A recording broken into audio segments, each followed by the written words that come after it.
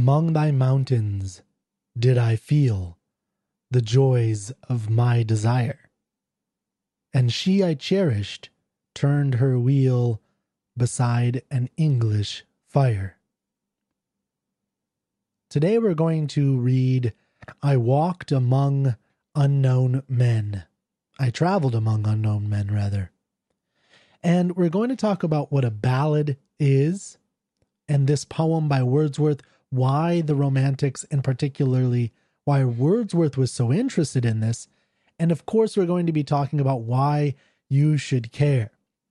One of the purposes of the podcast is to give you an awareness of the historical context, enough of an awareness, because so much of these authors are writing a universal truth, or they're trying to achieve a universal truth and understanding, but they are also writing in a particular period that is very different than ours.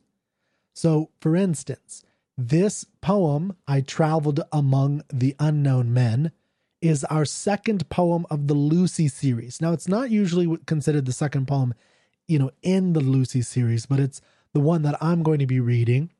And I chose it for a couple of reasons, but I think it helps us get a little bit deeper into what Wordsworth is trying to accomplish. So we have a tall order today, but I think we can do it in a relatively short amount of time. But there are going to be three things I wanted to read to you, and we want to discuss them a little bit each one. The first one is going to be a ballad. So I'm going not a whole ballad, a short ballad, but I want you to get a taste for a traditional ballad, because if you were to Google, for instance, ballad right now, you might actually see something like The Lady of Shalott by Tennyson, which is a ballad, but it's actually a more intellectual new version of ballads. The traditional ballads were sung by troubadours. This is the Troubadour Podcast. Go to troubadourmag.com.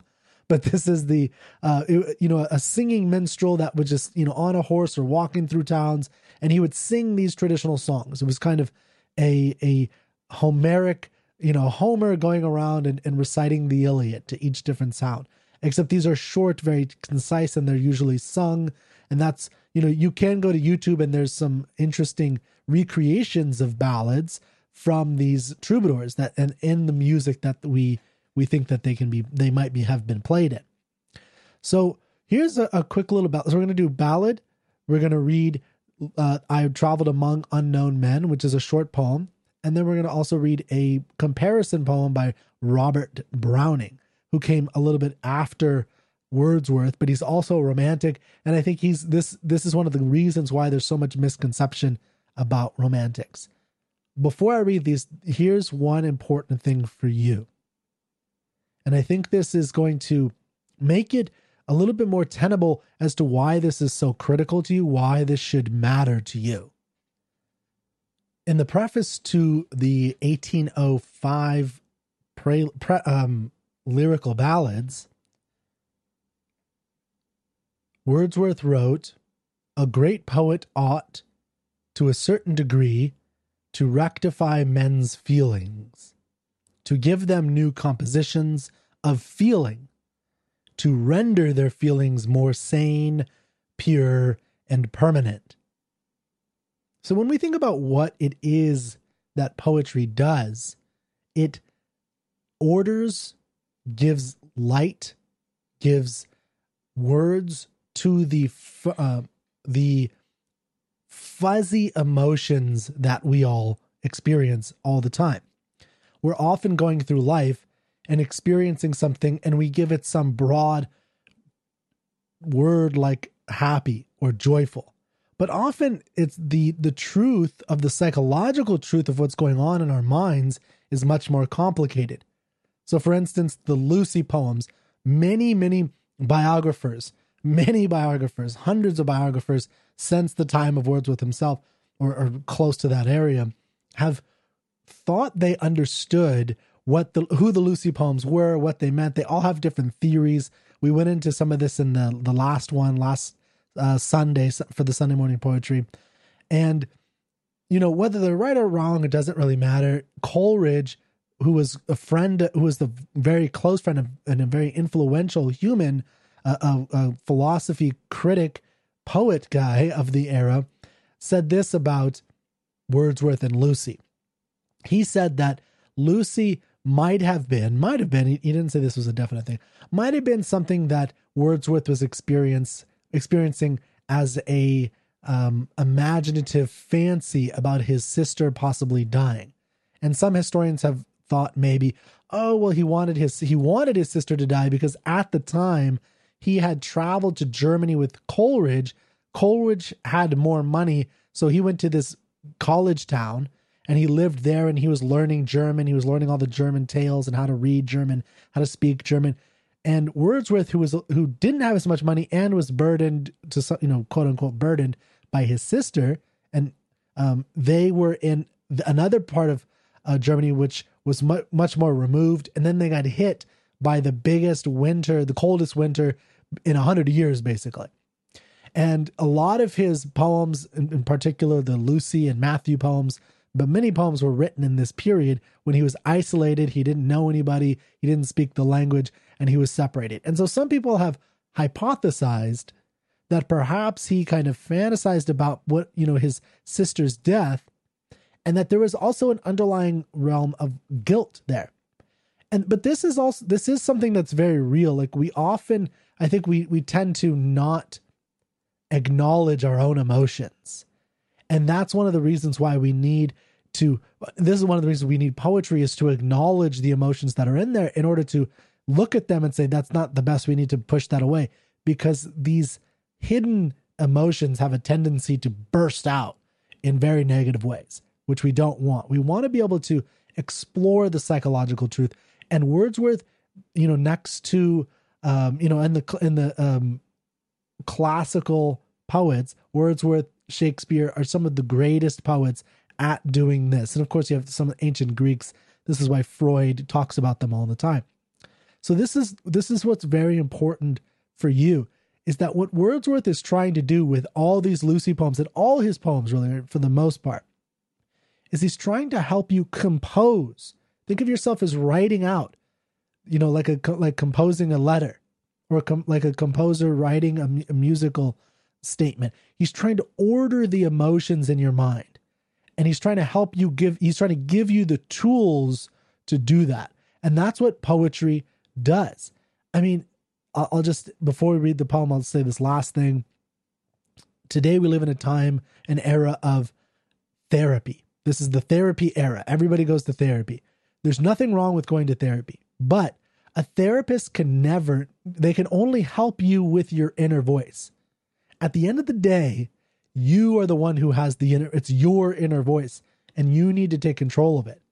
So to some degree, we all need to become our own best therapists to the best of our abilities. That's not to say don't go to a therapist. A therapist can help you become your own best therapist, but so can poetry.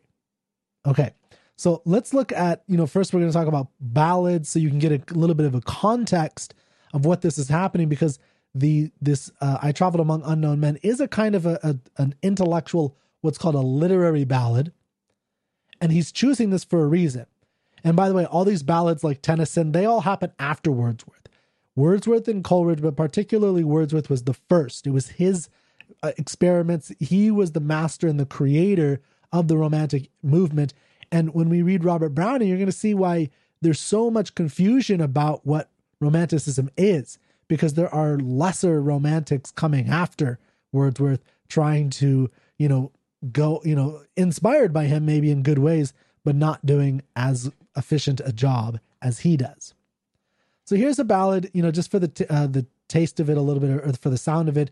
I'm not going to sing it, obviously, but I'll give you a little taste. I'm looking at a little website here.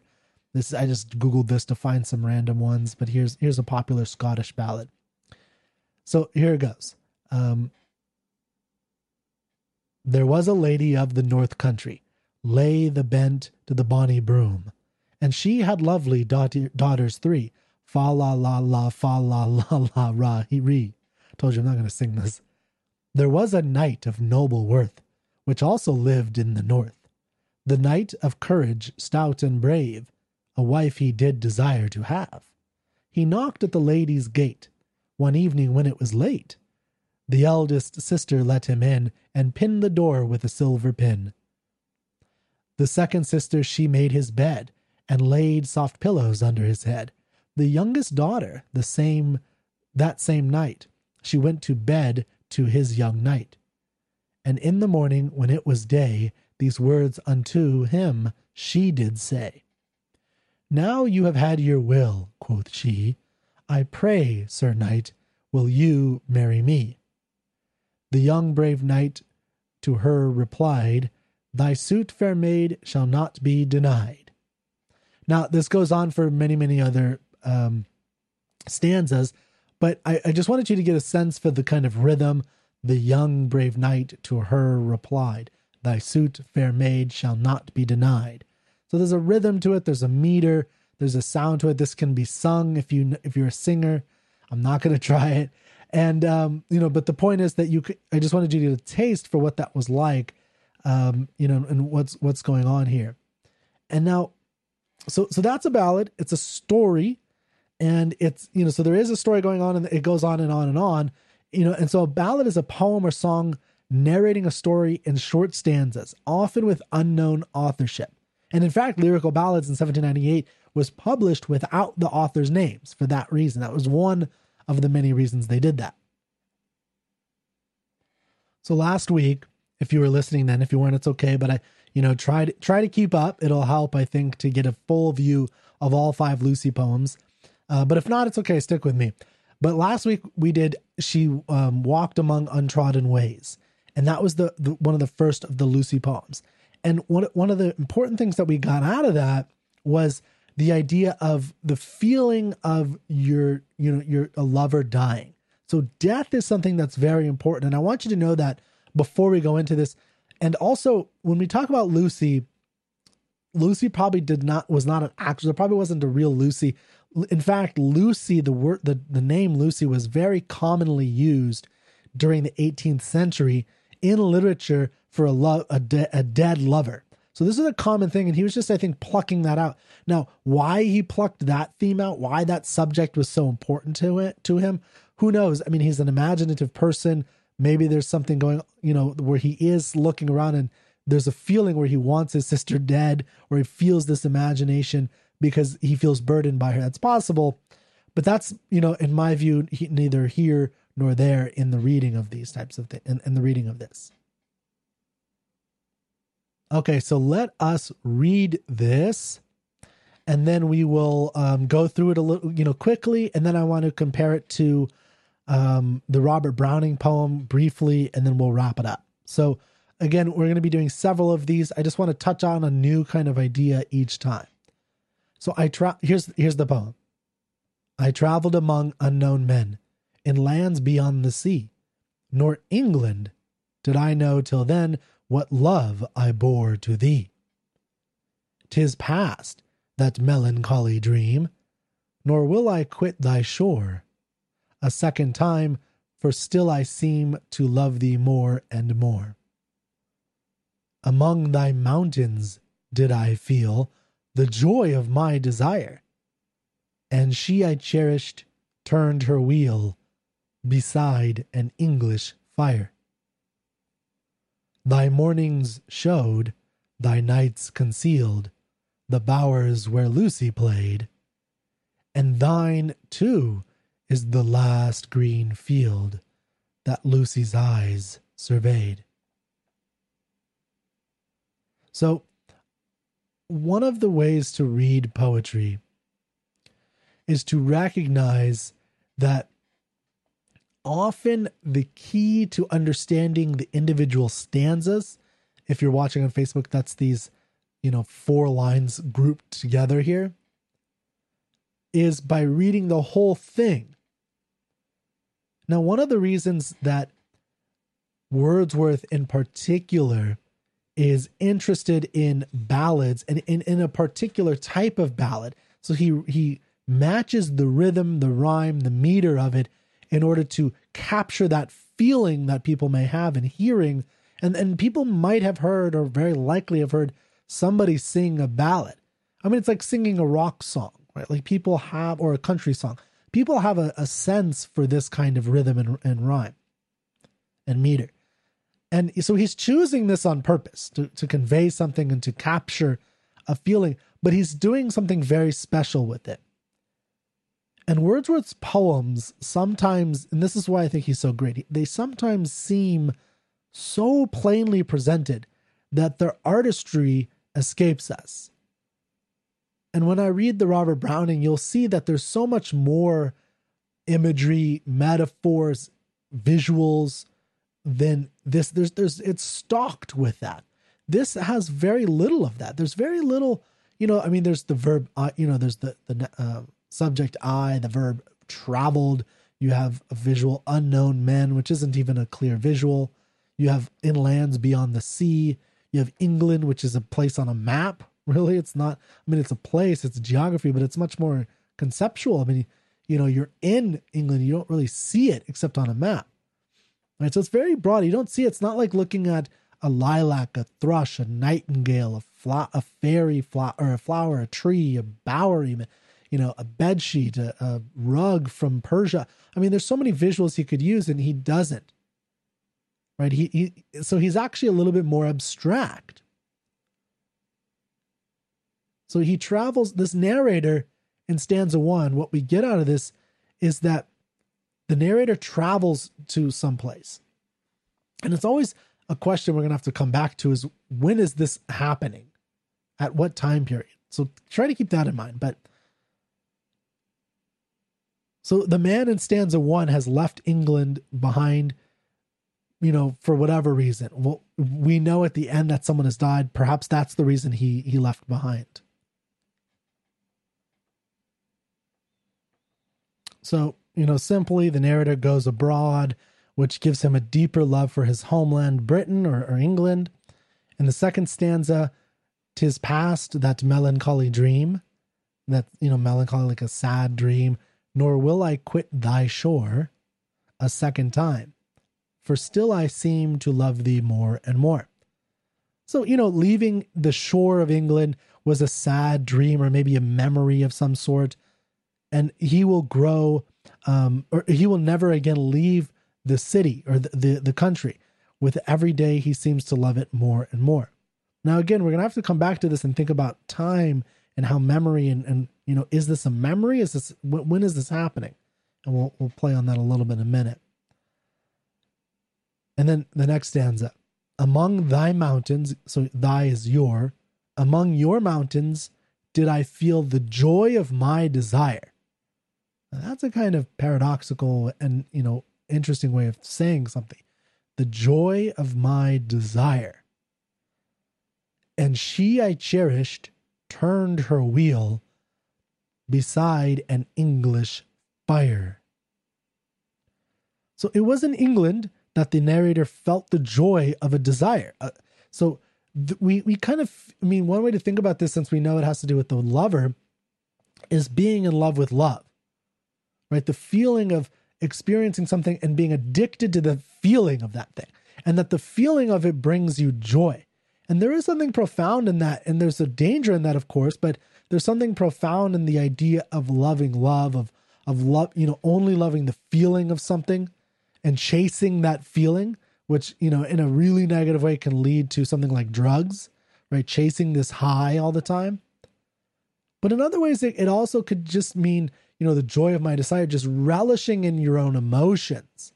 And this is something that was very Wordsworthian, is relishing in your emotions, all of the chaos of your emotions, becoming comfortable in chaotic emotions. And that's something that's very important in life, I think, because you can't really control or predict the life around you.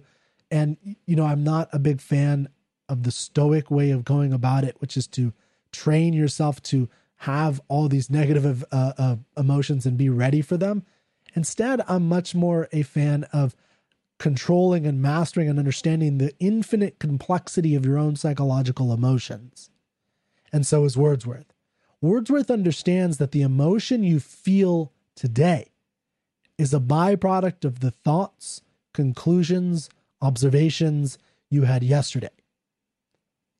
And so we're going to start to see this. This is starting to happen because now he's combining his the love that he has that we saw in the first two stanzas for England. So we saw that there was this, I traveled among unknown men. I went to this, this place where I didn't know the men. And if you think of it literally, it could be him in Germany. So he's in Germany. He's in the land beyond the scene with these unknown men. He doesn't speak the language. And, he's missing England. It's very simple, nor England did I know till then what love I bore to thee. It's like, oh, I didn't know how much I loved you until I left you. 'Tis past, that melancholy dream. What does that mean? Okay, so we'll get back to that. Nor will I quit thy shore a second time, for still I seem to love thee more and more. Among thy mountains did I feel the joy of my desire, and she I cherished turned her wheel beside an English fire. So again, there's a mashing up now of the mountains of England and the wheel being turned, which is think of a sewing wheel, a spinning wheel, even the wheels of fate, because we learn, of course, that the ancient Greeks had a myth that there were three muses that were these old women who were spinning their wheel, and that was your fate. And that when they plucked that was when you died. So that's fate, the three fates. And so she represents this to a certain degree. Of course, we know that she dies, and she's beside an English fire as a hearth. This is home. Last stanza.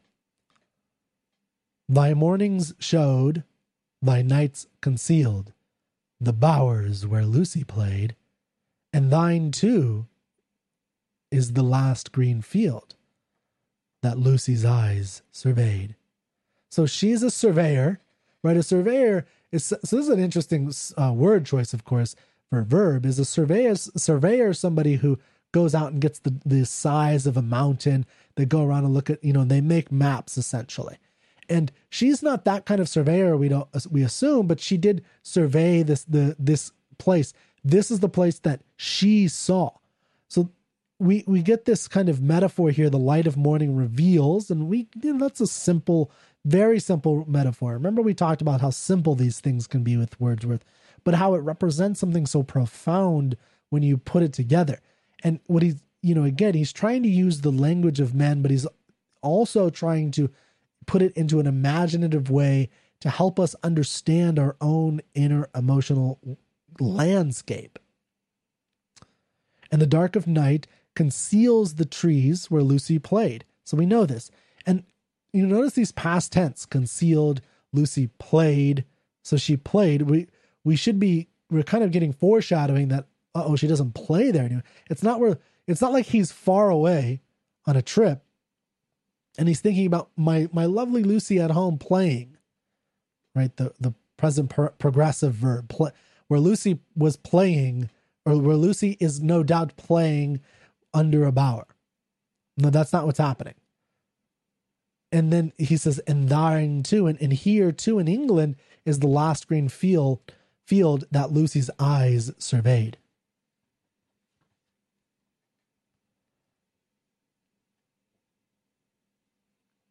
So remember, we have this combination of England or being homesick meaning something to this narrator only because of the loss of this loved one. And it is a good question, and again, remember what we were talking about with what Wordsworth understands philosophically that most people don't understand, is that emotions are not a random byproduct of your thoughts on something. Emotions are they have causes, and Wordsworth talks about this in his preface and in various places, that there is a cause to it. And the cause is your previous meditations, he would put it. Or in other words, not meditation in, sitting in it with your legs crossed and going om, but in meditation as in thinking about something, observing and coming to conclusions, reasoning out in your mind. And he was actually a big fan of reason and philosophers who were rationalists. The problem was he didn't have a philosopher who had a good understanding of reason. That philosopher didn't come for a couple hundred years, but excuse me.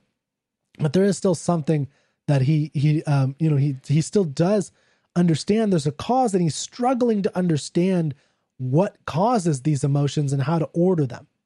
And that's what he's attempting in these types of poems. So Why is it that we love some spot of ground? What is it about a spot of ground? Is it just like national heritage? For this narrator, a spot of ground takes on more feeling because the woman he loved once looked on it. Now, if you remember in a previous poem, we did The Fountain and several Sunday morning poems earlier, several weeks ago. We discussed the line, "The wiser man mourns less for what age takes away than what is left behind." Memories are left behind when someone dies. Someone dying is someone being taken from us.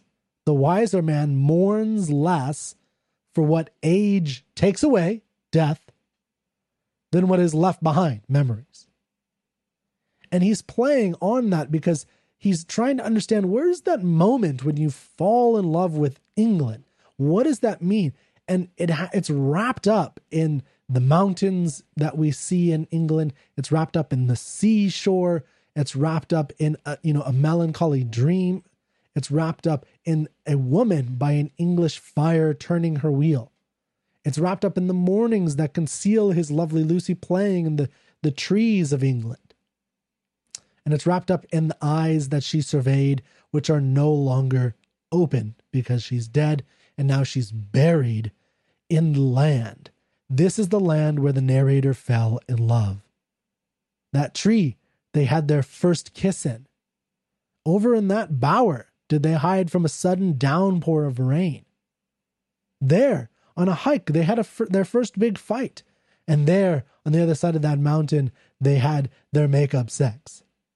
This is the joy of his desire. A desire for a lost woman, but it's a joy that he felt. That's what's left behind, the memory. And then, of course, the guilt that he feels a joy. Right? There's a combination in all those things. Here in England, Lucy made a home. And this is where Lucy died. This is still her home. And he looked on these green fields, and if I look on them, it's as if I'm seeing her alive again. That's what he feels. Now, there's a lot that goes on here, and you have to, especially with Wordsworth, but this is true in most good poems, great poems especially, is that you have to think about the totality of the poem. So, you might be asking where I'm getting all of this. How am I doing all of this? And it's, in terms of assessing everything. And I'm just looking at the conclusions of a dead woman, and I'm just thinking of it literally. There's a dead woman, and then I'm going back to the beginning, and I'm thinking, well, what is that? What is, I traveled among the unknown men in lands beyond the sea, nor England's did I know till then what love I bore to thee. So did he not love the England until after his woman died, until after his lover died? Is that what he's saying now? So is this narration taking 20 years after the death of Lucy, and now he's going back and he's saying, man, I realize how much I love Lucy now that I'm gone and I'm in this terrible place with unknown man. 'Tis past, it is past that melancholy dream. What's the melancholy dream? His love of Lucy? The love that he bore for England? No, this whole thing is a melancholy dream. Nor will I quit thy shore a second time. I'm never going to leave you again once I get back. For still I seem to love thee more and more. Okay, maybe he's not gone. Maybe he's there now. Among thy mountains did I feel the joy of my desire. So where's the joy of his desire? Oh, it has to, is it with England or is it with Lucy? Well, note that this happens, almost as close to the center of the poem as it can get. I mean, it should be one line up or something to get to the dead center. But the point is that there is something in, this is happening in this point. The joy of my desire is a combination of his joy, of his desire for England, his realization that he loves England, and his realization that the reason he loves England is because he had a love that died there. And that is the emotion he feels when he looks on England's shore and he travels among unknown men. And, that feeling you get when you're homesick. So the cliche way to deal with homesickness is to just say, oh, I'm so sad. But there's a whole world of complexity in your mind. And what he's doing is he's exploring that landscape. It's a world, it's a land. You can walk into this land of your own feeling of homesickness and trace every moment, the mountains and the turning of the wheel. And you find out that it's this woman. And so the question for you is, when you're homesick, when you're far away and you're in this land where you don't know the words people are saying, and you feel like this yearning for home, what is that yearning? What does it come from? Why do you love your home so much? Is it, the simple way is just to say, that's where I'm from, and then leave it at that. But to really understand yourself, to know thyself, is to go inward and to really ask, what is the cause? For this narrator, what is the cause? You know the answer. His love for Lucy. That she is in her diurnal course, is a word he'll use later, which is she's ground up in the earth. She's buried in the earth and she's there. Her eyes surveyed this. If he goes to that mountain, he can look out under their bower into the mountains and see exactly what they saw when they were young lovers. And so she is part of him, and she is there always. And that's an experience that he can have with her. So it's his love for her that is the cause of this melancholy dream, of this homesickness for England. Now, let's look at the poem quickly. I want to try to wrap up here in a few minutes. The poem by Robert Browning, to see a lesser job of this. Now, this has a lot of great little images in it. It's got some great words to it. I don't hate the poem or anything, but I'm going to have to get some of this ad. I was trying to get the ad out of that. But we do see, we will see a very cliche view of this narrator who's just in love with England because he's in love with England. This is the level that most people, this is a slightly better version than what most people can read out of, out of their own psychology. So when asked, why do you love America? Or why do you love Britain? Or why do you love Mexico where you're from? What is it? Oh, it's the blossom trees and there's these cool bridges that I like to go on. They can come up with a list of things, and it's just a random list of things. What Wordsworth did in 4 quick stanzas is he ordered a whole psychology of a single emotion and traced it in a rhythm to, in a rhyme to this idea of the death of Lucy and how that shades everything and combines with his love of England. Okay, so let's go really quickly through Robert Browning. Home Thoughts from Abroad.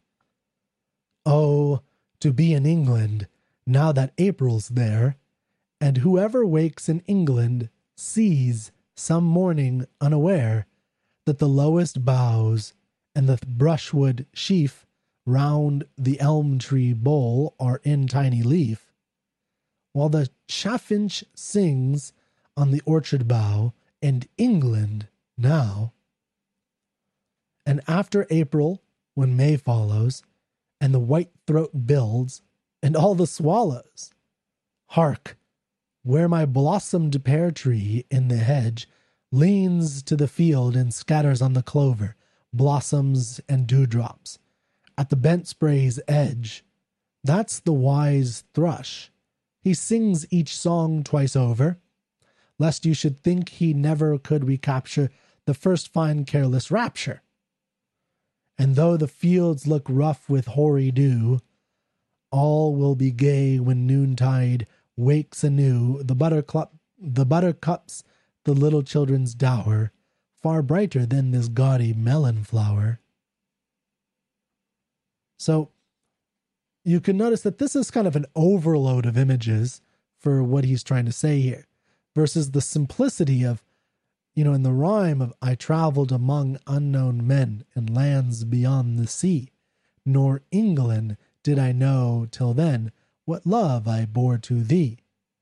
So this is, again, with Wordsworth, you have a very simple use of language. Here, you have a much more complicated use of language. Oh, to be in England now that April's there, and whoever wakes in England sees some morning unaware that the lowest boughs and the brushwood sheaf round the elm tree bole are in tiny leaf, while the chaffinch sings on the orchard bough in England now. Now, this isn't terrible. I'm not trying to, say that this is a horrible poem. It's actually not bad. But notice just the simplicity, even though there's more going on in a certain sense, or there's more concrete images as we have, okay, we're in April and he's saying, oh, it's this, so whenever you see something like, oh, it's like an emotional thing. It's like, oh, to be in England. That's an exaggeration, but you get the idea. Now that April's there, and whoever wakes in England and they see some morning and they're unaware because they get to be in England, that the lowest boughs, that's the branches on a tree, and the brushwood sheaf. So it's I don't have a visual of that type of vegetation. But he talks about elm trees with tiny leaves and a chaffinch. I'd have to look up what a chaffinch is, some type of bird, I imagine, on the orchard bough. And then the next stanza, and after April, when May follows. So we get the sense that this narrator is far away. He's not at home. And he's not only far away, but he's going to be gone for a while.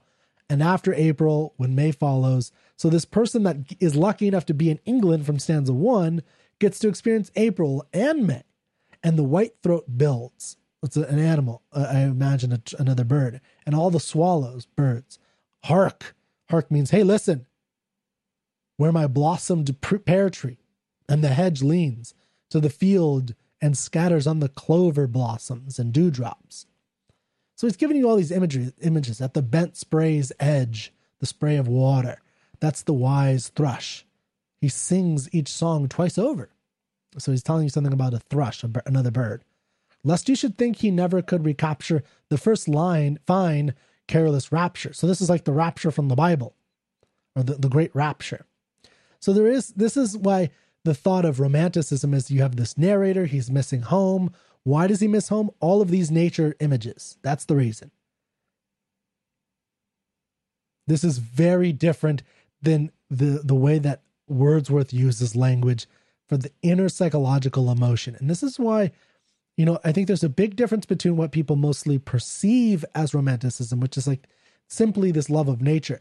And by the way, Wordsworth loved nature. This nature was a church for him.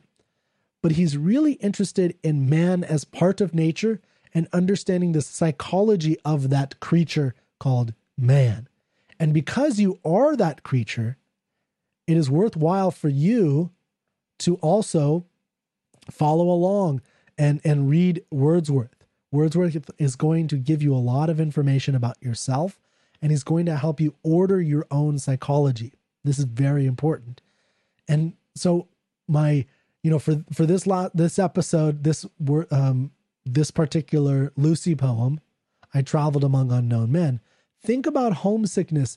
When was the time that you were homesick? What did it mean to you? What kind of things did you think about? What did it feel like? Can you bring up that emotion? Are you homesick now for some reason? Are you homesick? Are you far away from home, and so you're an adult and you're working somewhere, you're getting married, and you feel something about your home that you first came back to.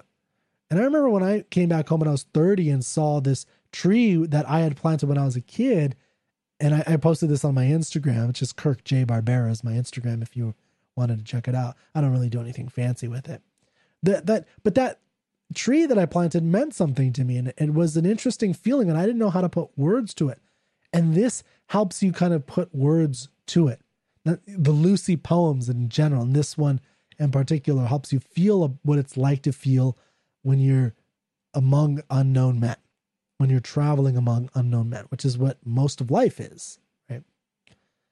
Okay, so stick around or come back next week, and please share this video if you like it. Go to troubadourmag.com. We're on Spotify, iTunes, you can anywhere. So if you just want to listen, you could go there, share it. It really helps out. And, also if you leave reviews on Facebook or on Spotify, it really helps us to grow and find new people. So I hope you enjoyed I Traveled Among Unknown Men, and we'll see you for Sunday Morning Poetry next week.